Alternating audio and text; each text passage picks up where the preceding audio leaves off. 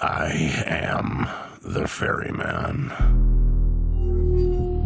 In the shadows of the afterlife, the Ferryman of Souls guides America's most influential spirits to their eternal rest. Where are you taking me? Are you death? This road is not on any map. How much for a ticket? All I ask for in payment is a tale. I don't know who got to Kennedy first. And the devastation those first bombs caused. I've never been to hell, but I know intimately the hymns of the damned. Binge this season of The Passage now. Listen on the iHeartRadio app, Apple Podcasts, or wherever you listen to podcasts.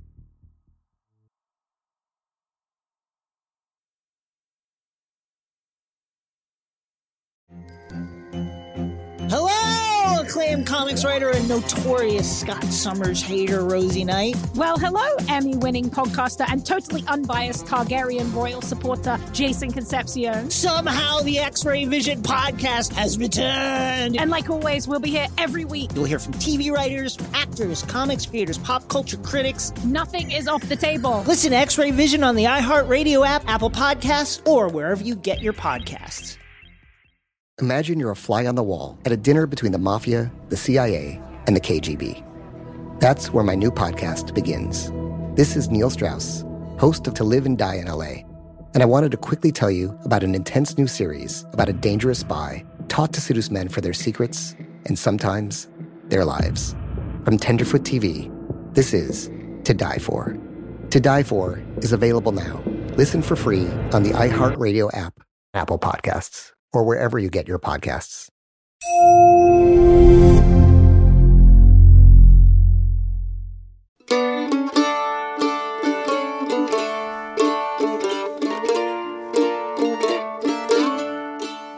I'm Bob Crawford. This is Founding Son, John Quincy's America.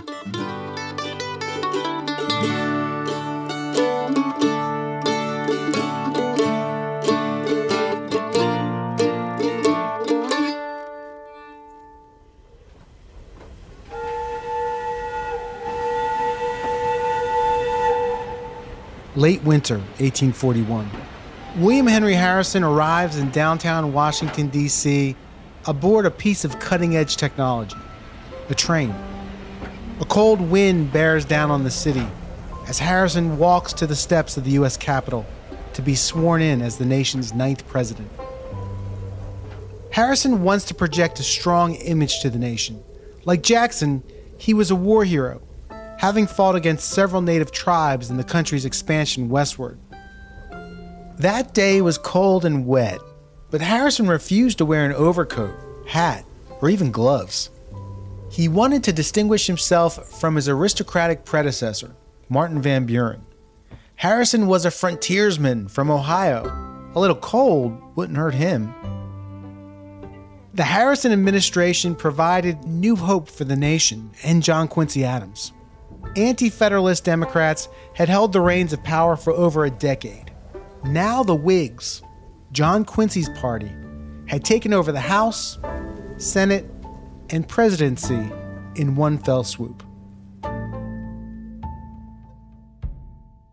A week after the inauguration, President Harrison showed up at Adams's door, telling the ex-president he was welcome at the White House anytime. Come when you please, as often as you please, or drop me a line, for I shall at any time be happy to take your advice and counsel as that of a brother. This came at roughly the same time the nation was celebrating Adams for winning the Amistad case at the Supreme Court. He was riding one of the highest waves of his life. Until William Henry Harrison fell ill after his inauguration. First a cold, then pneumonia. And on April 4th, 1841, he died, serving just 31 days in office. Now the man in charge was Vice President John Tyler, who could not have been more different than Harrison. John Tyler's a slaveholding Virginian. Matthew Karp is an associate professor of history at Princeton University. He says John Tyler was a member of the same party as William Henry Harrison and John Quincy Adams, but he was also a stalwart supporter of slavery and states' rights. He was one of the few Southern congressmen to sort of support nullification outside of South Carolina. He's a strong ally of Calhoun. John Quincy Adams saw President John Tyler as a gathering storm who could ruin the smooth seas he was hoping to sail across for the next 4 years. Tyler is a political sectarian of the slave-driving Virginian Jeffersonian school, principled against all improvement, with all the interests and passions and vices of slavery rooted in his moral and political constitution, with talents not above mediocrity, and a spirit incapable of expansion to the dimensions of the station upon which he has been cast by the hand of Providence and unseen through the apparent agency of chance. Can I just pause for a second to point out that sick burn? Talents not above mediocrity. That's why I love John Quincy Adams. Old Man Eloquent had been thrown a vicious twist of fate. Tyler's presidency threatened all his hopes of national progress.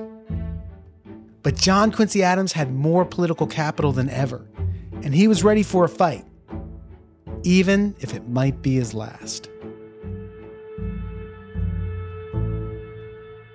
Chapter 6, The Last of Earth.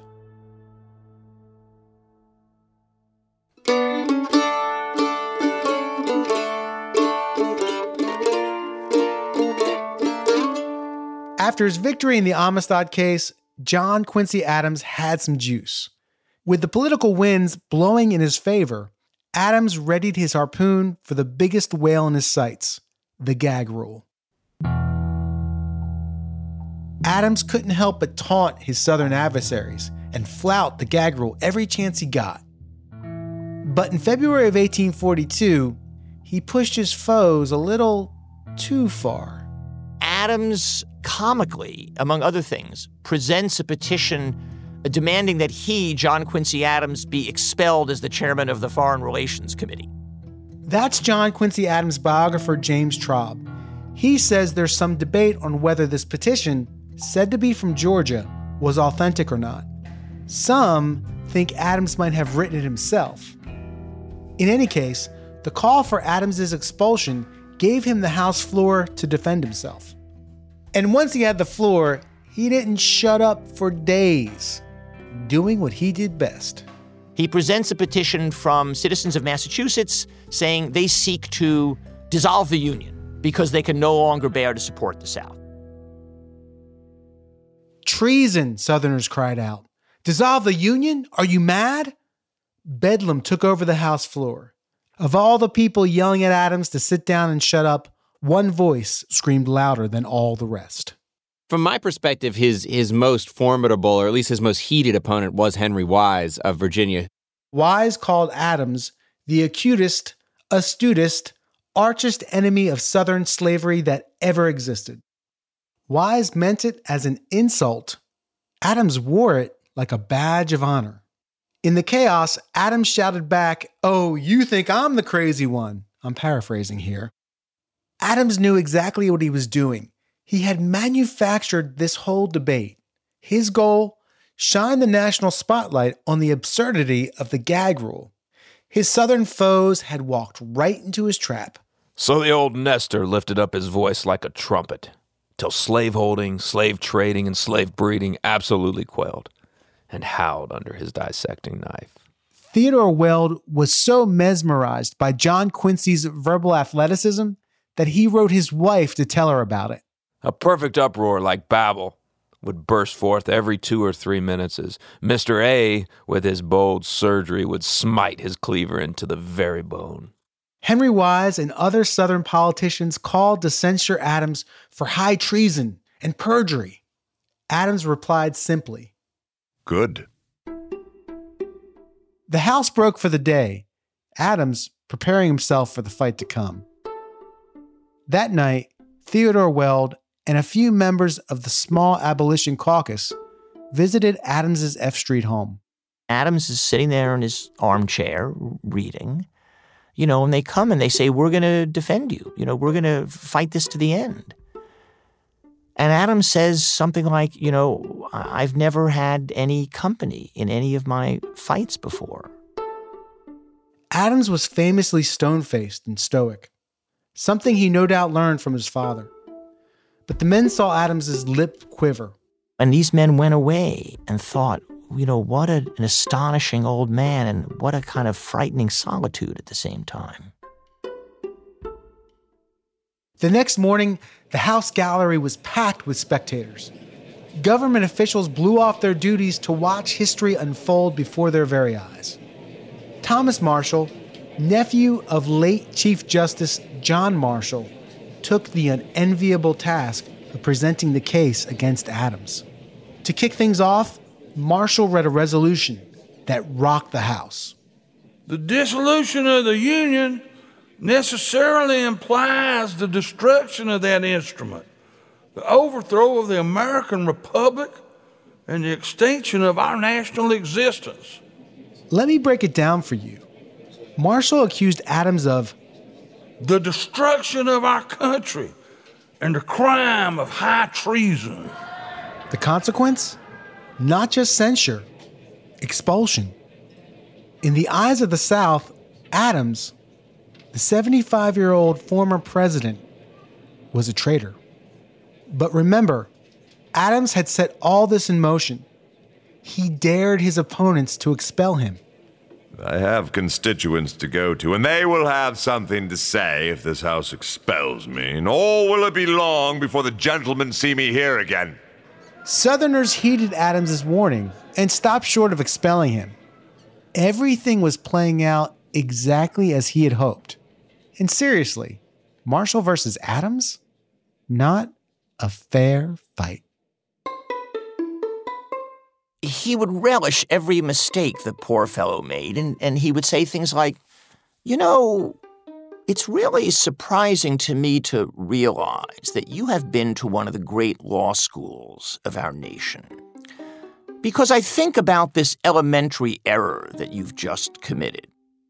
Adams is like a mean girl saying, how embarrassing for you. He told Thomas Marshall he should attend some law school, learn a little of the rights of these citizens and of these states and the members of this House.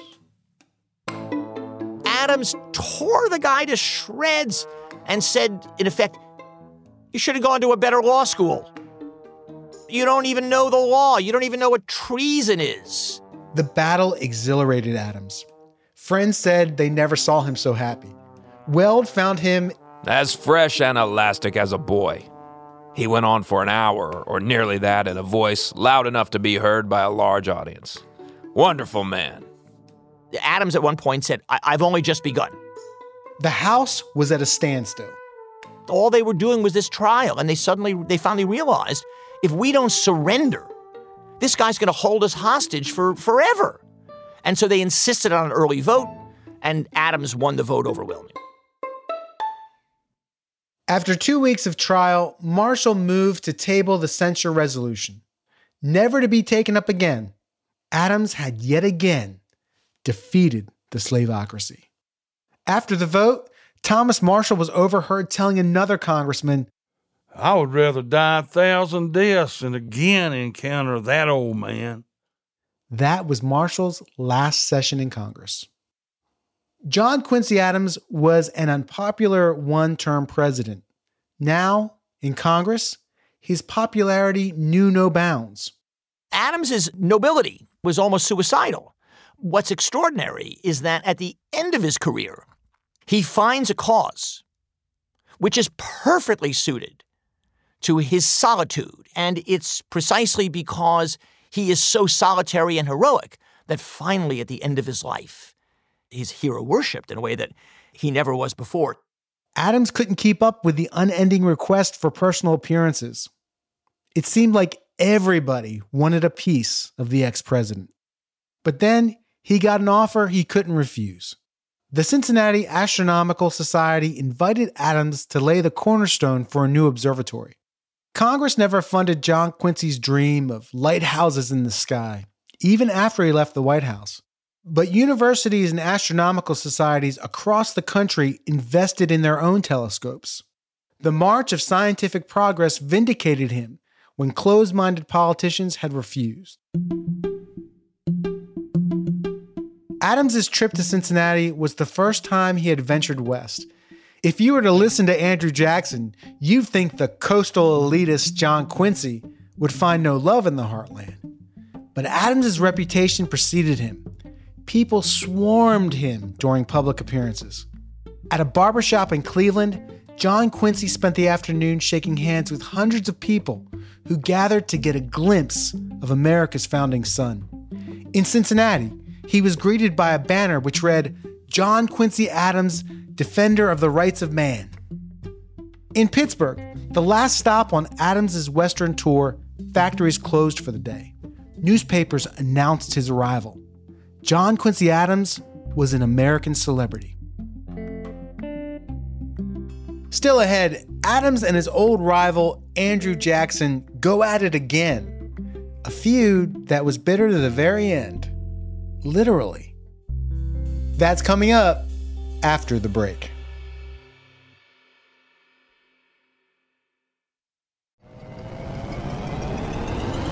Hello, acclaimed comics writer and notorious Scott Summers hater, Rosie Knight. Well, hello, Emmy-winning podcaster and totally unbiased Targaryen royal supporter, Jason Concepcion. Rosie, somehow the X-Ray Vision podcast has returned. It feels so good.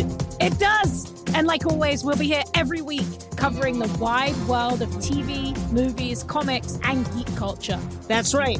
We'll be talking about Batman, heroes of that stature, and of course, we'll be inviting our friends in the industry to come geek out with us and share stories. We'll hear from TV writers, from actors, comics creators, pop culture critics, and more. Nothing is off the table because geek culture is pop culture, and we can't wait to share our love of it all with you every single week. Listen to X-Ray Vision on the iHeartRadio app, Apple Podcasts, or wherever you get your podcasts. This is Neil Strauss, host of the Tenderfoot TV true crime podcast, To Live and Die in LA. I'm here to tell you about the new podcast I've been undercover investigating for the last year and a half. It's called To Die For. Here's a clip. All these girls were sent out into the world and they were told, try to meet important men, try to attach yourself to important men. The voice you're hearing is a Russian model agent telling me about spies sent out to seduce men with political power. The war in Ukraine is also being fought by all these girls that are all over important cities. For the first time, a military-trained seduction spy reveals how the Russian government turned sex and love into a deadly weapon. If you want to kill your target, it's easy. You just seduce him, take him somewhere, start having sex, and then he's very vulnerable, so you can kill him easily. To Die For is available now. Listen for free on the iHeartRadio app, Apple Podcasts, or wherever you get your podcasts. I am the ferryman. In the shadows of the afterlife, the Ferryman of Souls guides America's most influential spirits to their eternal rest. Where are you taking me? Are you death? This road is not on any map. How much for a ticket? All I ask for in payment is a tale. I don't know who got to Kennedy first. And the devastation those first bombs caused. I've never been to hell, but I know intimately the hymns of the damned. All 12 episodes of The Passage are available now. Listen on the iHeartRadio app, Apple Podcasts, or wherever you listen to podcasts.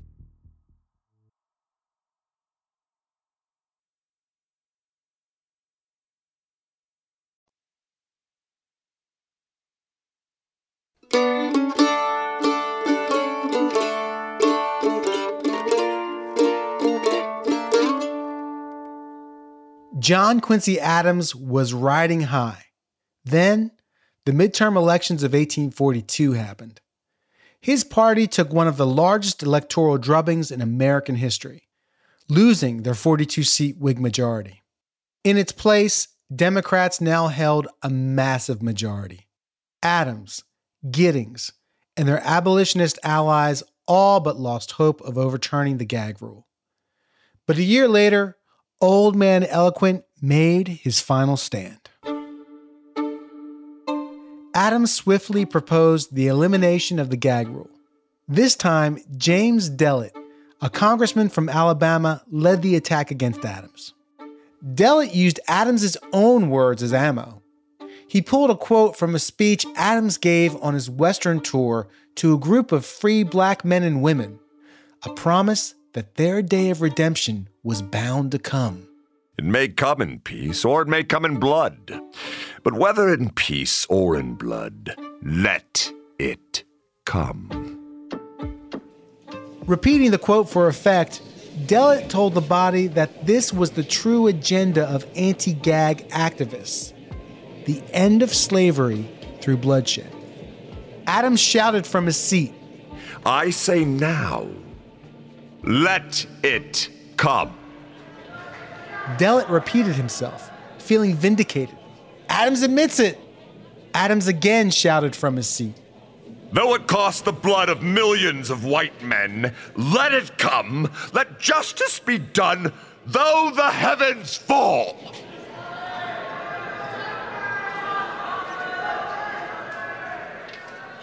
John Quincy's outburst rocked the chamber and horrified the slaveholders. And he finally said, if we have no way of ending this monstrous practice, save by the greatest nightmare any of us can imagine, the dissolution of the Union, he said, then so be it. Adams had gone all in, basically saying, we must end this gag rule if we are ever to rid ourselves of slavery. And if we don't, I'm willing to burn this whole American experiment to the ground. And for a man who had grown up regarding the Union as the most holy of holies, to say that this moral evil is so great that we must be prepared to destroy the Union in order to extirpate it, that's extraordinary. John Quincy's game of chicken paid off. On December 3rd, 1844, the gag rule, at long last, fell. Afterwards, he wrote in his diary, Blessed, ever blessed be the name of God. John Quincy achieved one of the greatest political accomplishments in Congress. It had taken the entire congressional session. It was now the general election of 1844. Henry Clay once again tried and failed to capture the presidency, losing to James K. Polk. In the final days of 1845, against the objections of John Quincy Adams, Polk annexed Texas, essentially kicking a hornet's nest. Mexico never recognized the treaty President Santa Anna signed after his routing by General Sam Houston. So Mexico saw Polk's annexation of Texas as an act of aggression, starting the Mexican-American War. It also reignited the old feud between Adams and Andrew Jackson. This round of the Adams versus Jackson grudge match is a bit complicated, so let me break it down. First, you need to understand that Andrew Jackson had lived a rough life, and he was getting pretty old. It reminds me of that Indiana Jones quote, "It's not the years, it's the mileage." His memory on Texas wasn't the best.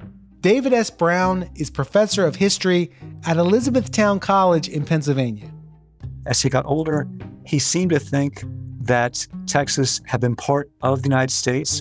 In 1819, when the United States signed a treaty with Spain that did give us Florida, but did not give us Texas.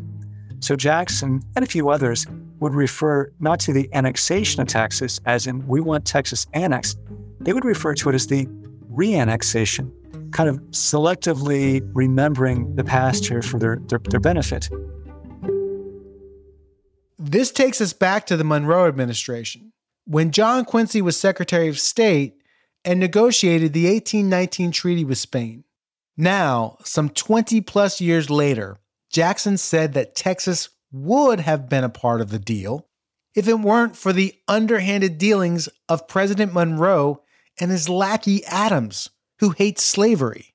You have to understand that for Jackson, he considered the annexation of all new Southern states part of a domino effect that he started. Texas was simply the next domino to fall. In a speech in Boston, Adams attacked Jackson and the annexation of Texas. He spoke of Jackson's ingratitude. I defended him against his enemies in Monroe's cabinet, defended him against the remonstrances of ministers of Spain and of Great Britain and here and in Europe, defended him against the strong disappropriation, unanimous in both houses of Congress and throughout the nation, and for what I could not and did not approve. A Jackson ally later responded by attacking Adams's entire career. He gave away half of the American continent, lest Braintree should suffer or complain. All of our present troubles in Texas and Oregon are bitter fruits of Mr. Adams's generosity, an attribute of which he is seldom accused. The navigation of the Mississippi would not be an American possession if Mr. Adams could have swapped it for codfish. Grocers will make packing paper of his speeches, lectures, letters, and interminable diaries. When Jackson read what his friend said about Adams, he thought it was hilarious. It is the severest castigation and withering sarcasm I ever read. I would not be surprised to hear that he was stricken down by a paralytic stroke. Damn, things were getting heated. But Jackson's wish to watch Adams die would go unfulfilled. On a warm June evening in 1845, Andrew Jackson lay on his deathbed, his heart slowly failing. He fumbled for his glasses, and when he put them on, he could see the tearful faces of family, friends, and the people he enslaved who'd come to see him off to the next world. Before he passed, he said to those gathered, "Do not cry. I hope to meet you all in heaven. Yes, all in heaven, white and black. My conversation is for you all. Christ has no respect for color. I am in God, and God is in me. He dwelleth in me, and I dwell in him."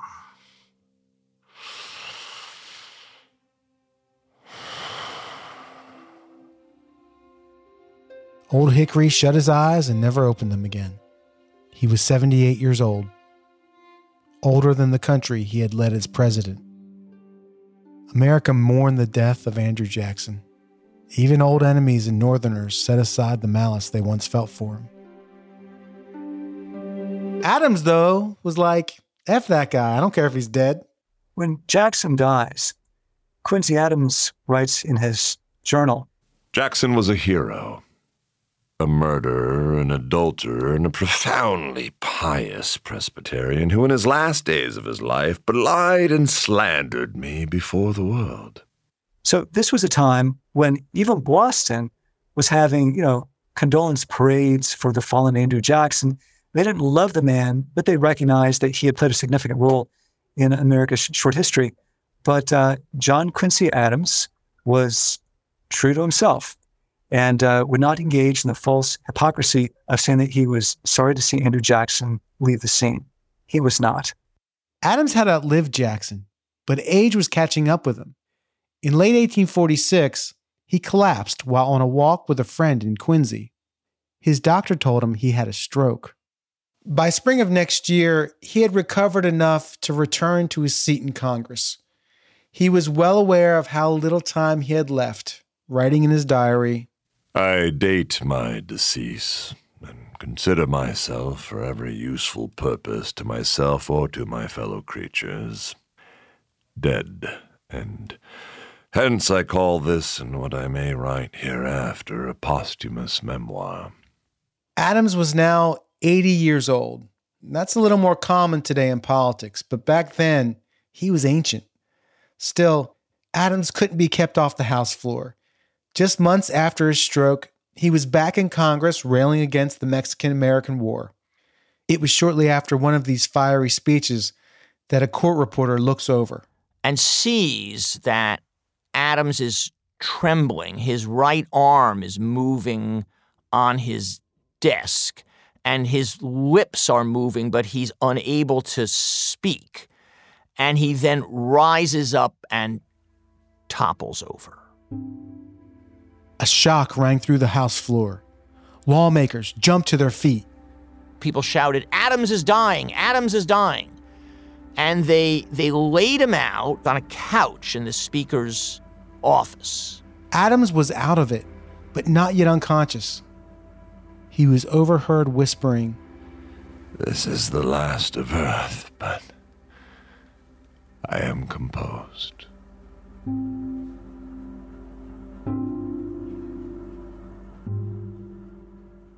Friends and foes gathered to pay their respects as he lay unconscious.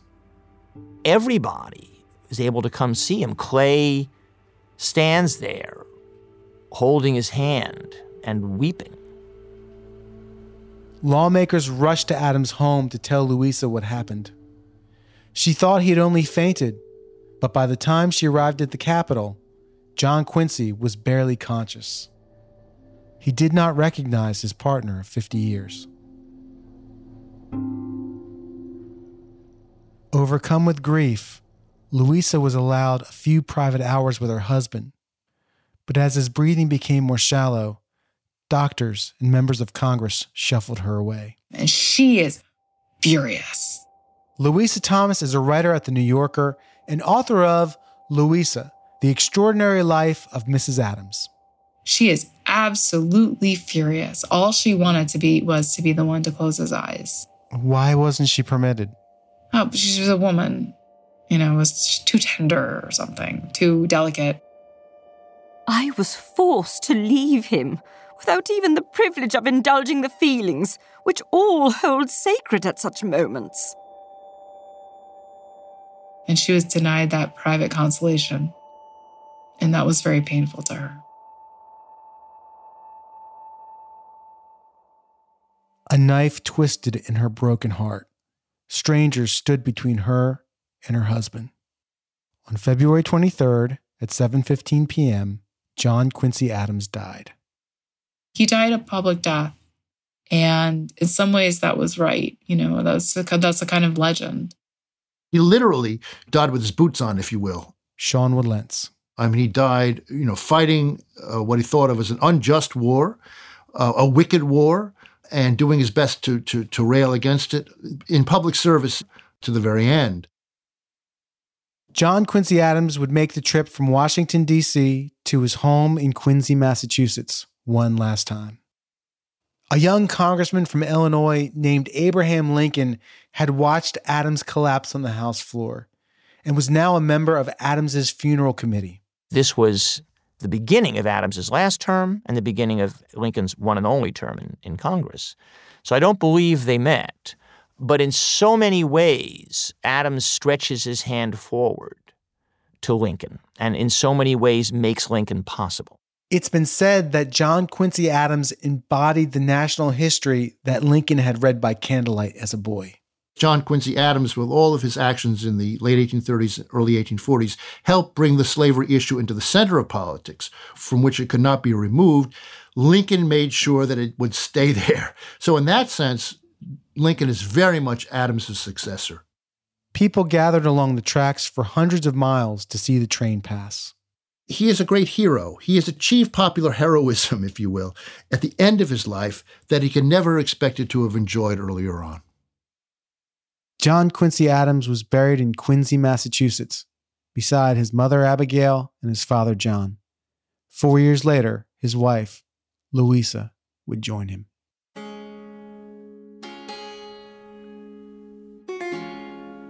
John Quincy Adams continued the legacy of his family name.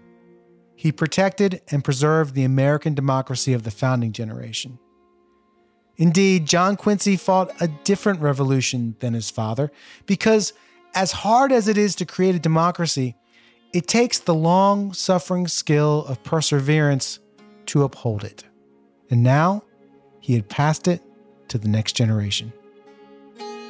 I am blown away by the scope of his life from the time that he was 8 years old, seeing the Battle of Bunker Hill, to when he died, he could see the coming Civil War.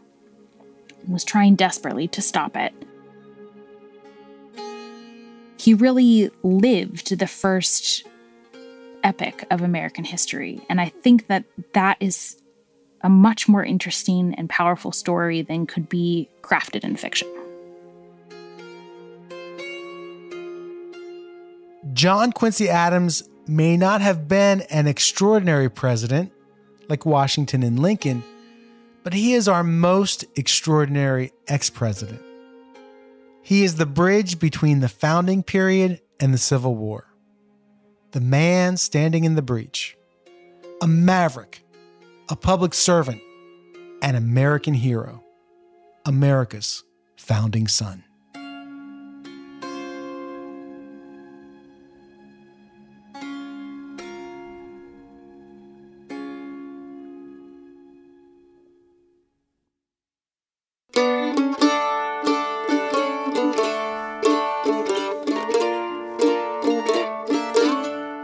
Founding Son is a curiosity podcast brought to you by iHeart Podcasts and School of Humans.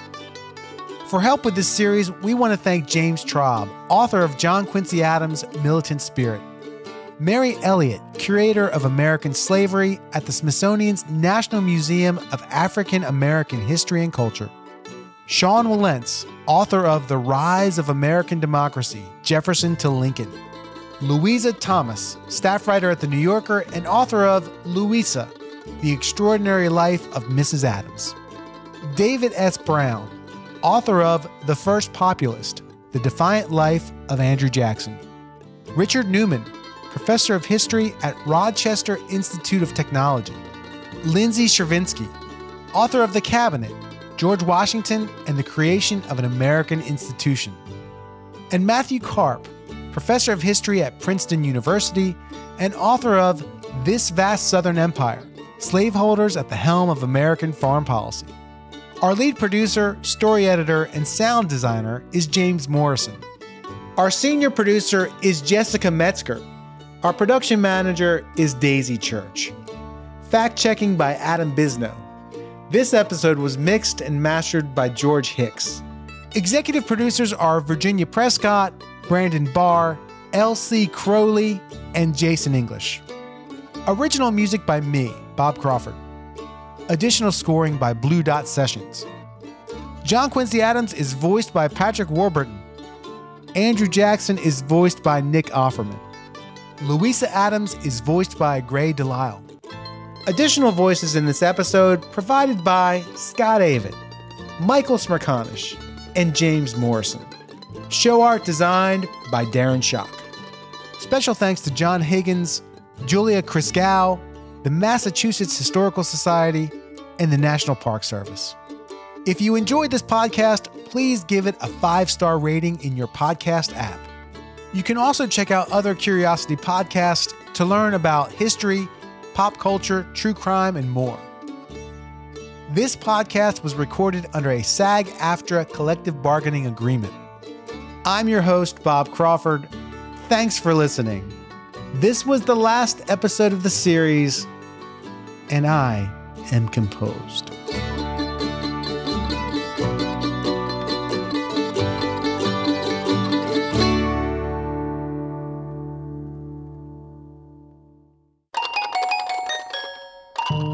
School of Humans. I am the ferryman. In the shadows of the afterlife, the ferryman of souls guides America's most influential spirits to their eternal rest. Where are you taking me? Are you death? This road is not on any map. How much for a ticket? All I ask for in payment is a tale. I don't know who got to Kennedy first. And the devastation those first bombs caused. I've never been to hell, but I know intimately the hymns of the damned. Binge this season of The Passage now. Listen on the iHeartRadio app, Apple Podcasts, or wherever you listen to podcasts.